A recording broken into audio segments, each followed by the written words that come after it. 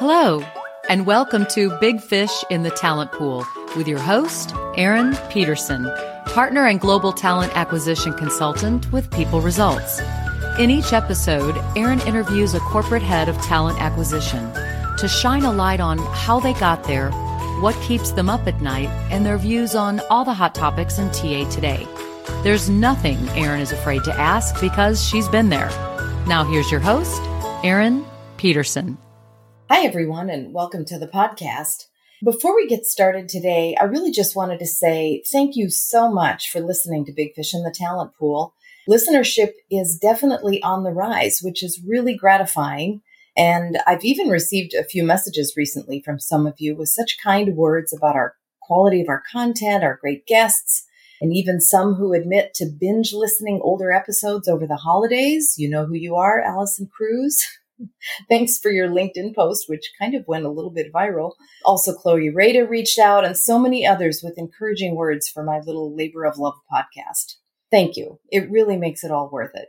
And I know you're going to enjoy today's guest as well, Stephanie Zywien of General Motors.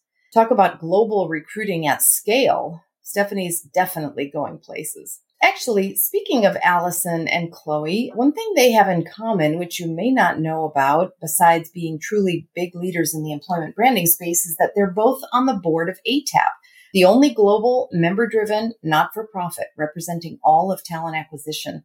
I recommend you take a minute and just go to the atapglobal.org website, navigate to leadership, and see who else is on the board. People like Jim D'Amico of Celanese, Eric Dunlap of Cielo, BJ McGuire of Walt Disney Company, Melissa Thompson of Nielsen, Kathy Hennessy of Adventist, who, by the way, just took over being the board chair for ATAP, so first woman board president that we've had so far, which is awesome. Mike Cohen, aka Batman of Wayne Technologies, and Jim Schneider of Recruiting Advisors, and all under the direction of Kristen LeBlanc, who is the executive director. She herds the cats. These people have serious day jobs and they make time for ATAP. So maybe you should too. Take a look and then join. I think you'll be glad you did. Now on to Stephanie Zywien of GM. Well, that kind of rolls off the tongue, doesn't it? Enjoy. Hi, everyone, and welcome to episode 31 of Big Fish in the Talent Pool. My guest today is Stephanie Zywien of General Motors. Stephanie, thank you so much for joining me today. Absolutely. Good morning. And just to get us started, in a nutshell, Stephanie, would you just tell my listeners who you are and what you do?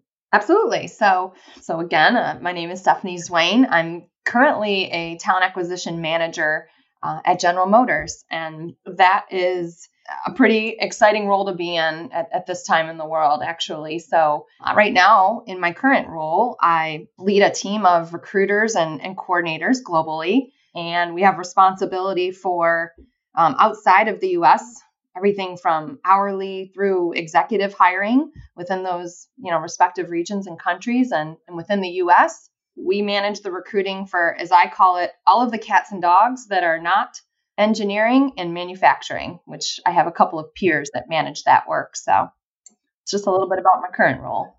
Really interesting. Okay, I'm really excited for our discussion so that my listeners can hear from a leader who is managing TA at the scale of a behemoth like General Motors. And it sounds like you have a big slice of it. So we'll get into all those details. So just a couple of numbers to quantify what we're talking about here in terms of GM. I would be surprised if anybody listening doesn't know what GM is and what they do. Obviously, they are one of the largest, if not the largest automaker in the world, 85,000 employees just in the U.S. and double that if you add the rest of the world. So about 164,000. Does that sound right? Yeah, that sounds about right. Okay. And Mary Barra is your CEO, the first woman CEO of a major car maker, which is very exciting. And she's been in that role, 4 years? 5 years? Yeah, about that now. A little longer, yeah. Okay. Yeah, so good for her. And I thought this stat was interesting. 9.97 billion taxable wages paid to employees just in the U.S. So every year there's a $10 billion payout in wages just in the U.S. So if you add the rest of the world, I can imagine it's at least double that. So that's huge. And revenues of 137 billion as well. about 3 million vehicles that GM makes and delivers. To say that's at scale, I think is a bit of an understatement. And you're number 18 in the Fortune 500 in 2020. So, we talk a lot of different types of recruiting leaders on my podcast, some who are overseeing 50 hires a year if they're in a startup mode and have to create everything from scratch, all the way to, big global companies who are doing things in very, very large numbers. I'm really excited to talk to you because I obviously believe you're at the upper end of that in terms of how you're operating. So I would assume you don't get involved typically in the day-to-day candidate management. You don't have candidates emailing you about your status, right? So interesting question, actually. Not typically, no. I mean, the bulk of that work is done by my team, certainly. But, we are doing a bit of executive recruiting, which is something we have expanded over the last 18 months or so, specifically within my team. And so I do dabble in that. It ties into a little bit of my previous recruiting experience is kind of how it got started. But so I do dabble. And so occasionally I am involved in executive searches. And so it's fun, right? It's great to still have that opportunity to talk to candidates. Oh, absolutely. To keep your hand in it, make sure you stay sharp, make sure you know how the interface with the technology works. I mean, that's the thing. If you sort of get away from it and are only managing and not doing the work, that you lose touch of. Industry wise, kind of thinking about the industry that you work in, which has changed significantly, even over the last 5 or 10 years, with the emergence of Tesla and so many other electric vehicle makers. I think the internal combustion engine seems to be falling out of favor a little bit, especially if you live in California. Mm-hmm. And, electric vehicles are kind of taking their place or will eventually. I mean, it's down the road, but you know how time goes so quickly. I think that'll be here before we know it. So I'm sure that's creating some shifts for you in terms of your talent acquisition strategy. Can you tell us just a little bit about that? Yeah, absolutely. Yeah, it's interesting because I can remember when I first joined the company about 5 years ago and hearing Mary Barra talk about the industry is going to change more in the next 10 than it has in the last 50, right? Like that's been ringing in my head. She said that so many times. And even in just the past 5 years, wow. Yeah, it has completely shifted. Even just looking at all of our brands, the bet that we're making on electric vehicles, looking at what's coming with Cadillac, becoming eventually an all-electric vehicle line. It's interesting because I had the opportunity in one of my roles to work in engineering. And from my view, and I'm a little bit biased, right?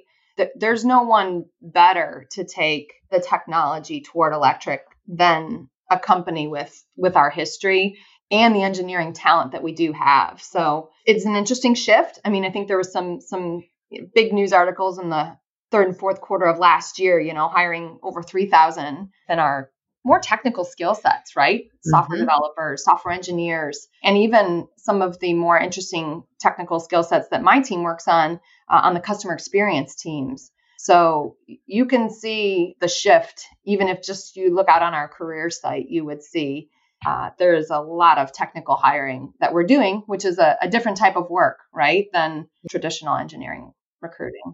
Your recruiters sort of very specifically have to get smart on the digital as well as the mechanical side of life. Absolutely. Yeah. Yeah. Interesting. Okay. And I know you come at your role with kind of a unique perspective, that of an attorney. In fact, you have a BA in psychology like I do from U of Miami. Was that Miami of Ohio or Miami proper? Yep, Ohio. University of Miami, Ohio. Okay. Yeah. And then got your JD at Suffolk. So tell us about that decision and what you thought you would be doing way back when you got your JD and how that's different or similar to what you're doing today. Yeah, it's interesting because I do have kind of a bit of a unique career path, I guess, to where I'm at today. I was always really passionate about going to law school, becoming an attorney. I can't remember a time when I was young where that wasn't what I wanted to do. So all the way through college, I was pretty set on going to law school. I got a BA in psychology, quite frankly, because it interested me more than the traditional political science route. So, and I'm still very interested in psychology. So, I did the thing. I went to law school. I practiced, and I was never unhappy practicing law. It's just I kind of started to yearn for something different. Being a lawyer other than my team was great, I worked with great lawyers, I had lots of great cases, but I slowly started to realize that the career path is really from an associate to a partner and a partner to forever. And that's kind of it, right? There's not a whole lot of lateral opportunity versus, working for a bigger company where you have the opportunity laterally to do lots of different things. I had started to have a feeling a couple years in that, maybe I could do something different with this. And so you started as a litigation associate. So we're not even talking about contract law, where I hear a lot of young lawyers say, oh my gosh, I had no idea all being a lawyer is contracts. But but litigation is actually, theoretically the exciting stuff. It's the thing that everybody sort of thinks they go to law school for. So you had that opportunity. You probably touched a few cases that were pretty interesting, and it sort of still felt like, what, this is not going to give me the opportunity to make the difference that I want to make. Is that true? Yeah. I wanted a farther reach. I wanted to do something different. And, the tough part about litigation, as exciting as it is, your clients aren't usually happy. They're involved in a conflict that's painful and costing them money. There's not as much joy, I guess I'll say, in terms of the day-to-day interaction. That's a really interesting point. I never thought about it that way. So it's all negative. And who wants to live in that all day long, right? It can be a lot of negative, yeah. Okay. Well, so then you transitioned to Robert Half. Okay, that's a super interesting career switch. So tell us about that. How did that come about? Yeah, so driven largely by my personal life, to be honest, starting to realize after, 6 years or so on the East Coast, from Michigan. My husband's from Ohio, where we started to think about moving back this way, starting a family. And so I actually had talked to a couple of colleagues who had gone from lawyers to recruiters working for Robert Half Legal. And I had someone I was talking to in Boston, and he said, we have an opening, Robert Half Legal broadly does in Detroit. I mean, the stars just really kind of aligned. At that time, we were starting a family, found out we were having twins, and we took probably the biggest risk we've ever taken, left our jobs, and I took the job at Robert Half in Detroit, and we still to this day talk about that decision and, how much of a difference it's made in the long term for us both, just personally and professionally, but a risk worth taking, certainly. Very cool. So you had a connection initially, obviously, with your skill set and your education, you could connect with candidates and talk to them about what they want to do next and that sort of thing. So that makes a lot of sense to me. And were you doing mid-level, executive level? How did they teach you how to recruit at Robert Half? It was really interesting. My partner at Robert Half Legal, he had been doing it for 10 years at that, like when I first joined, so experienced. Most of the recruiters at Robert Half Legal most of us were lawyers, right? People who had been in the field, gave us the opportunity to, as you said, be able to talk to candidates and managers. And so we did a little bit of everything. I was on the direct hire side. So we placed everything from the legal secretary, paralegal roles to, I did a couple of executive placements in-house for some big companies as well. So it was a little bit of everything, which was fun to get exposure to different levels of the organization. And also was probably the first role I had where I really started partnering with HR people, right? So that's where I first started to get exposed to that side of the business. Interesting. And what were your initial impressions when that was your first exposures? Yeah, I really enjoyed it. I really enjoyed working with HR people, understanding, kind of their hiring strategies. So it's really interesting. Sometimes we were just backfilling someone that left, right? But other times we were doing more strategic work where we were, they were looking for a successor for someone who's, maybe retiring 12 months from now, really trying to do a strategic transition plan. Or other times they're staffing up for a big case the firm has taken on, right? And so it's resource planning and how many lawyers and paralegals and secretaries do we need? The connection with HR, you started to get exposure, understanding what those people do. And surprise, surprise, your next role was as an HR generalist and then people development lead at FCA, which I'm not sure what FCA is. Is it like a holding company for the assembly plants or what is that? Yeah, FCA is Chrysler now. So FCA bought Chrysler. Oh, Fiat Chrysler. Got it. Yeah. Okay. Yeah. Interesting. Okay, so really your first automotive experience was with a competitor to where you are right now. So what was that experience like? Yeah, it was really interesting. So on the personal side, my whole family, or many of my family members and people that I look to, both my parents, my aunt that I'm close with, my grandfather, all have worked for General Motors. So I grew up in automotive. I grew up in General Motors, to be honest. And growing up, my mom always said, do something different, right? Hence the law school. I did something different. But man, there was a lot of HR opportunities within automotive in Detroit, and GM wasn't hiring at the time. FCA was. And, I took a chance, and someone, quite frankly, took a chance on me. HR field roles and generalist roles, a lot of times they look for people with probably more experience than I had, but someone thought that, hey, maybe she's got the right skills, right? She can learn to do this thing. And working as an HR generalist in a plant, it is chaos, right? I mean, it is a crazy day-to-day experience, but it's a lot about relationship building and communication and listening. So it's not necessarily the skills that you'll learn from a degree, right? It's the life experience and professional experience. Yeah. How was their training at Chrysler? Did they actually have functional training to help you understand what best practices are in the HR generalist world? Yeah, a bit of it. A lot of it was on the fly, to be honest. I did, some of the employment roles. And I mean, I just was really lucky at Warren Truck where I first started, just tremendous peers and colleagues that, you kind of learn by doing and learn by working alongside others. So, I got exposed in my roles there in terms of the generalist side to when I was at Chrysler to the hourly side, right? Through being an employment supervisor, we brought on a shift, which is a tremendous experience to learn about, hiring 1,200 hourly employees and dealing with probationary attendance and terminating employees and paying them and all sorts of stuff there.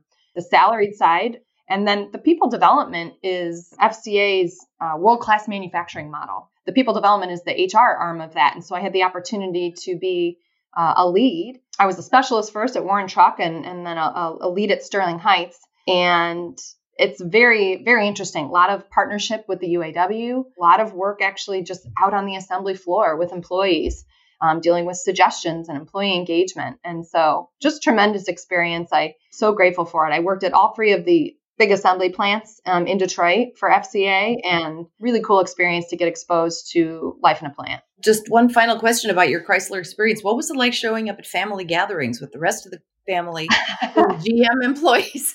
Good point. I was a black sheep for a hot minute. Oh. Yeah, I was. So they shunned you temporarily? Yeah. We had a lot of common things to talk about, certainly. So, but it was interesting just to hear the different, a lot the same and a lot different, very different companies facing a lot of the same problems in plants. So a lot of common talking topics for sure. No doubt. Well, whoever took a chance on you as an HR generalist in those early days, I'm sure saw, litigation experience, recruitment experience. That's a pretty good foundation. And we can teach her the rest. So it sounds like that was just a tremendous learning experience. So what made the switch from Chrysler then to GM, other than probably family members encouraging you to, come back home? Exactly. Yeah. I mean, so it was interesting. GM started hiring some HR folks for the first time in a while. And so someone I knew through a friend of a friend had called me and said, hey, they're hiring a GM HR again, and they have some manufacturing HR roles that you might be a fit for, should throw your name in the ring. So I did. They had a manufacturing rotational program that they were hiring for at GM.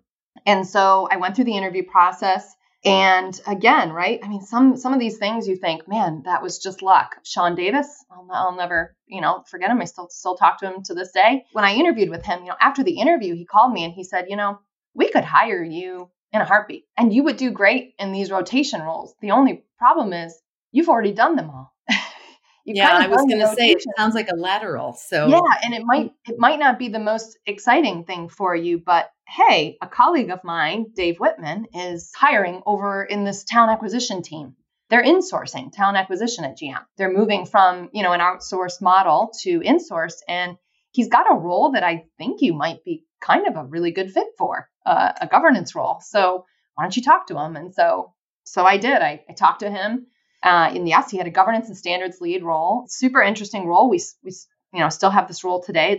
It's a very critical part of our structure. But at the time when I came in, we were first insourcing. And so the role was really about establishing a structure and a framework for our compliance in kind of short, right? We are, as we talked about, a huge company. We are a federal contractor. So there's quite a bit of legal, regulatory, there's a lot out there at GM in terms of our hiring. So yeah.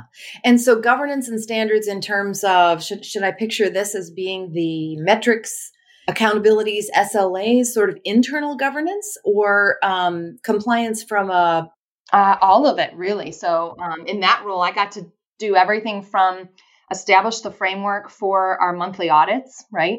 We do, as you mentioned, quite a bit of, looking at our own team in terms of, everything from are we uploading our interview guides? And you have to have a process. You say what you do and do what you say. And so it's a little bit about that internally, but also quite a bit of partnership with our legal team. So that role is key anytime we launch a new assessment or a new tool, right? We have to do that in partnership with our legal team. And so that role, I did quite a bit of working with legal, and then kind of, day to day dealing with escalations of background checks, right? As many hires as we're doing, we have issues from time to time, right? Having to rescind an offer or deal with a one-off candidate issue, or, deal with producing documents from a hiring related to a lawsuit. So a little bit of everything. Let's now kind of camp a little bit out on your current role. We talked earlier about what that includes, but just quantify for us the accountability for hires by function, by level, by geography, to give us the big picture in terms of if we get to the end of 2021 and you have hired X number of people or overseen the hiring of X number of people, what does that look like? Yeah. So certainly looking back at 2020, which was a very unique year for us. 2021 is shaping up to be just as busy, for our team. Within the U.S., we did around 1,000 hires last year, just my U.S. team, and I don't foresee this year being any different, to be honest. And that was really extraordinary, given we took a bit of a hiatus during the beginning part of the COVID pandemic. So we really ramped up toward the end of the year. Outside of the U.S., my Mexico team did about 2,000 hires last year, pretty similar in South America. And they do, again, that's inclusive of their hourly hiring as well, everything from hourly student hiring to experienced hiring as well. So I think this year is going to be just as much, if not more. The one interesting part of our seat is we don't always know what's around the corner. We have a good idea of what we're going into, but General Motors is not unlike any large company that workforce planning and long-term workforce planning is an opportunity for us. It continues to be for any big company trying to plan long-term. I'm not surprised to hear that. I think, I have a background in both TA leadership and RPO. And when I was leading an RPO, we used to go to prospective clients and start to work on the solution. And we would always say, what's your workforce plan look like? And even the most sophisticated companies have a little bit of a deer in the headlights. It's like, the workforce planning is more of a concept for us, not so much a practice. It's hard. It's really hard to get it right, I think, because business never stays the same, right? So you can have a plan, but it gets thrown out. So if I add up all of what you just talked about, we're talking 5,000-ish hires in total that are under your remit. Are there more than that in addition? Yeah. Okay. So that is large scale by any measure. Talk a little bit about your team, the people who report to you. How are your direct reports configured? And I'm curious to know if you have more of a generalist model or a specialist model for your recruiters. How does that look?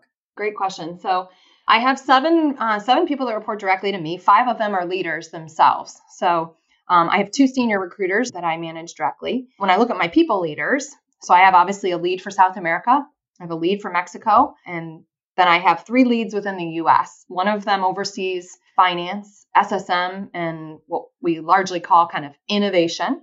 And the other oversees our IT and our customer care and after sales hiring. Mm-hmm. And so my leads are, and I say this every day, I tell them almost every day, they're so critical to my success. They, Mhm. and just our broader success as a team, they truly manage and coach the recruiters day in and day out. And my leads in Mexico and South America, certainly super key, right? They are in country, leading the team, facing off to the HR teams locally. Those leads are a very critical part of our overall talent acquisition structure, certainly. Our recruiters, in terms of generalists, so it's interesting, this past year, they do tend to be facing off to a specific function, right? So they do have kind of a specialist role in terms of the functions and types of roles that they typically recruit for. But last year was the first time that we really started to what I call split desk people, pull people across different functions. You know, when work is high in one area and not as much in the other, there's no sense overloading one person, right? It's an opportunity for people to learn something different. I believe recruiters can pick up and learn a function, a good recruiter. Yeah. You can study, you can listen, you can ask a lot of questions and be curious. You can figure it out. Good recruiters can. So we've really started to pull people across different functions over this past year, especially as we've picked up kind of new functions and new skill sets that we're learning here. So Okay, interesting. So everybody's at least getting one or two areas of cross training to prepare them both professionally and also to just sort of help pick up the demand. How do you think about sourcing? Is that a specialty, and do you have people who are just focusing on that, or what? How do you approach that? yeah, it's a good question. So we do leverage LinkedIn. So a couple of things. We have a talent insights team. You know, their focus largely not just on sourcing, but they support a lot of the special event recruiting we do. They focus on diversity. They partner with our employee resource groups. They are part of our sourcing support. We also have LinkedIn seats that we leverage, you know, within our recruiting teams. And I know a lot of companies are starting to think about the internal marketplace as an official source and tasking teams with thinking about internal talent alongside of external talent. Is GM doing that at this point, or would that not be a fit for your culture? Talk about that. Yeah, so it's interesting. You know, we shifted to Workday last year at GM, and so it's interesting because we now have, I would say, broader visibility to our internal talent, or at least we're getting there, right? We just launched it in June in terms of really being able to see talent profiles and more data internally on our employees than we ever have before. And so I think one of the pivotal moments we'll probably have in the next year or so is figuring out, how do we want to approach internal hiring differently, and should we? I think there's sensitivity about that, right? In any company from the business leader standpoint, right? There could be some discomfort about internal competition for talent. You've been in those rooms, right? Where you have leaders who say, you know what we should do? We should make sure we're always considering our own people first. And then when it comes to their team, they're like, not my team, though. Right. Leave my people alone. I don't want to have to go recruit other people. I just want other people's people. So it's definitely all politics is local. Before we leave the sourcing topic, any other tools that you're loving these days? Anything that you think is particularly valuable? I think LinkedIn continues to be a really good source for us. I will say, I think we're always on the lookout for probably one of the biggest challenges we face is sourcing tech talent, right? Technical talent hides sometimes. Developers have been known for misspelling their titles in LinkedIn to avoid being found. So our talent insights team has gotten really creative in terms of how can we, and I think it's from a diversity perspective as well, a lot of times leveraging referrals and leveraging, you mentioned it, we're 85,000 plus, right? I think our partnership with our ERG groups, which is our employee resource groups, is really starting to blossom, and how we partner with those teams in terms of our recruiting efforts. We've done there's a lot of creativity that can happen there, right? Just organically with people who are passionate about bringing other good people into General Motors. So I think trying to pivot some of that is a creative way that we can source. The other thing, it's not necessarily a tool, but when I go back to thinking about it at my Robert Half days, is how do we share talent? It's no surprise that we have a ton of applicants in our ATS, right? Within just 6 short months. It's crazy.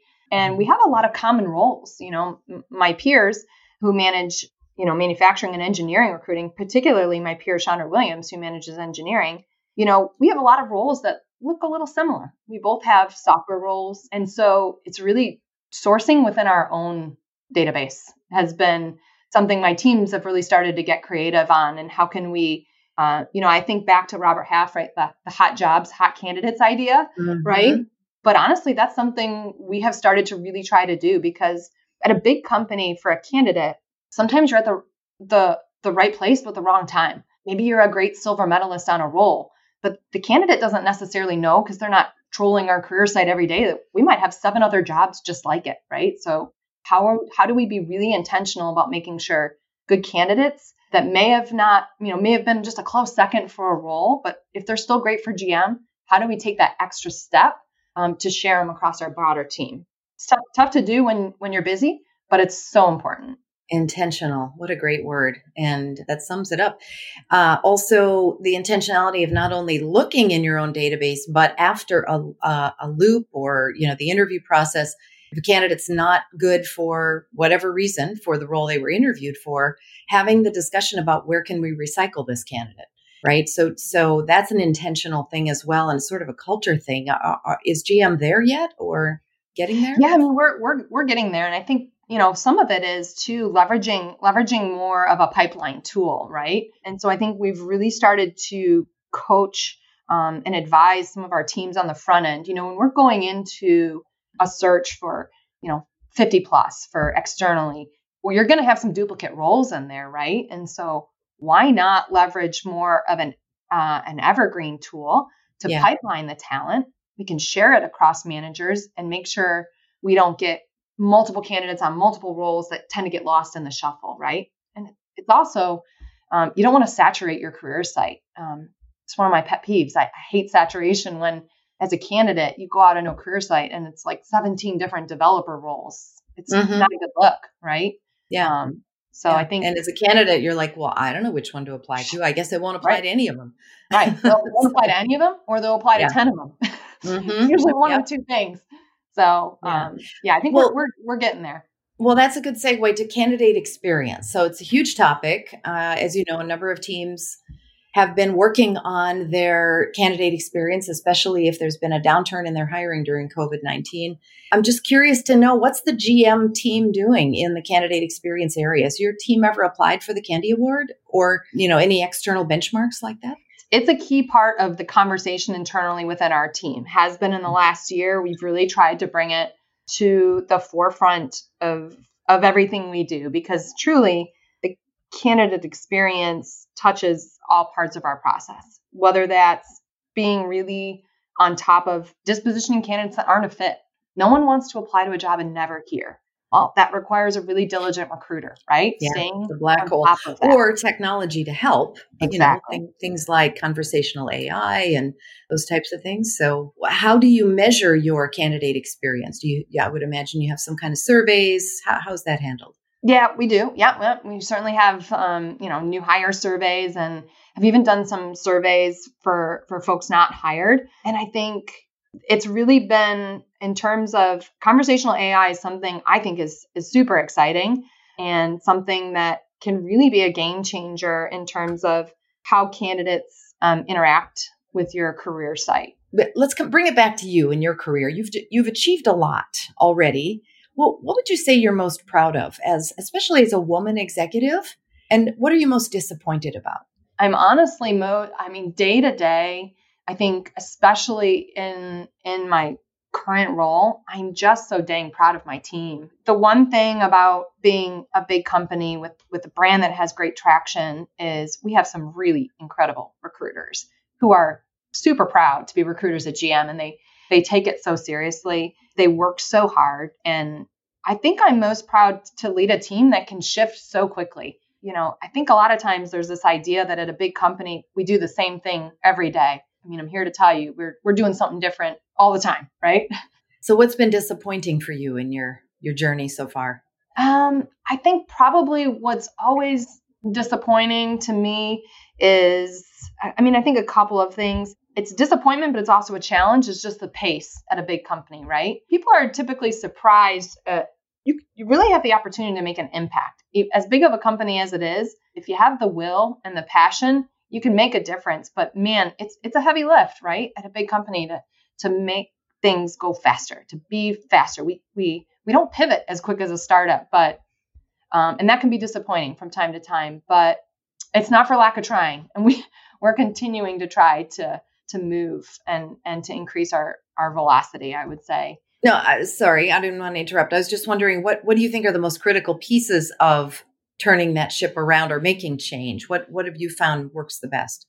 Yeah, I think it's all about the why. I think you can dance around a lot of process. You can give up quickly. You got to get to the right person, and you have to be able to really articulate the why behind what you're trying to do and what you're trying to change. And then it's really just, always protecting space for innovation, I would say, right? I do have to really try to make sure that I protect headspace for myself and my team for us to think and be innovative, because we can't create change if we haven't figured out what needs to change, right? I would agree. And so the why, that's really an interesting answer, because then the way that is borne out is through communication, change management, relationships, I'm guessing. So Yep. you made reference to your 18 months in, so you're no longer new. So what that really means is you have relationships that you didn't have when you first walked in the door, and you can call upon those relationships. But you have to continuously build trust as a leader, right? And invest in those relationships so that you can indeed leverage them to make the change. If you haven't been in that kind of a large environment before, trying to make a difference, it's a little tough to picture, but I appreciate your description of that for my listeners, because what we try to do especially for future TA leaders, is to try to paint a picture for them of what it's like to stand in your shoes. Mm-hmm. And from the outside, or even from a role 2 or 3 steps down from you, it probably looks easy, or maybe even hard, but sort of opaque. And I love that description. It's really important to understand the why, and then roll it out somehow.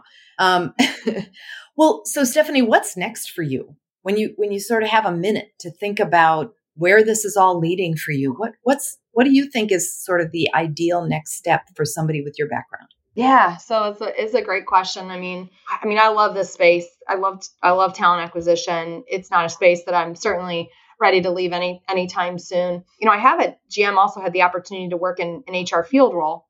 I did that in engineering, and so at some point working back in the HR field, also a space that I truly love. Right, being on the other side, partnering with the business, you're still a key partner of talent acquisitions. And I think it's really important for leaders, at least we see this at GM, to really move between what we call the HR field and then a community of expertise, which is one of which is talent acquisition, right? It's really important for us to walk in each other's shoes and to move back and forth. I can picture that. I'm so glad to hear you love TA. I think for some HR leaders, it's a bit of a box to be checked. But I sense you have a true passion for it, and you've sort of planted your feet for a while to learn and to lead in that particular function. It's my personal passion, but I, like you, have so much respect for my colleagues in HR who handle a whole lot more complexity, diversity, different types of areas of HR. I just happen to like TA the best personally. I think it's the fun side of HR. But I'm going to make a prediction here. I'll bet in 10 years, I'm going to see your name with the CHRO next to it somewhere. Does that sound? That sounds like a surprise to you. It would sound cool. That would be cool. Yeah, that would certainly be an amazing opportunity. So yeah, unlike like you, I love it all. So I love HR. I think we're such a critical part of a company's success. So that's a challenge I'd certainly be up for. All right. Well, then final question. What advice would you give to 24-year-old Stephanie? Anything you know now that you wish you'd know then? Don't be afraid to take risks, right? Have confidence and stay curious. I've learned a lot about it just through studying leadership and whatnot. And now just reflecting back, maybe I wasn't even intentionally being curious, but curiosity leads to so many good things. So I would encourage anyone in the early part of their careers to really sit back and ask themselves, am I being curious? Am I listening? Am I learning? Am I learning other parts of the business and what other people do? Because curiosity leads to really great things. So I would remind myself of that. I love it. That is a great place to end up. Thank you again, Stephanie. This has been a great discussion. Really appreciate all your insights and your time. And best of luck to you as you head now into 2021 with hopefully a whole lot of optimism and positivity in the business realm. Hopefully global business starts to really take off now, and that means good things for GM and for your career. Yeah. Thank you, Erin. It's been great talking to you. We hope you enjoyed this episode of Big Fish in the Talent Pool. This podcast is independently produced in collaboration with ERE.net, and we would love to hear your feedback. You can email Erin directly at epeterson@people-results.com. You can also follow Erin on Twitter at Erin McPeterson, connect with her on LinkedIn, and learn more about her practice at people-results.com.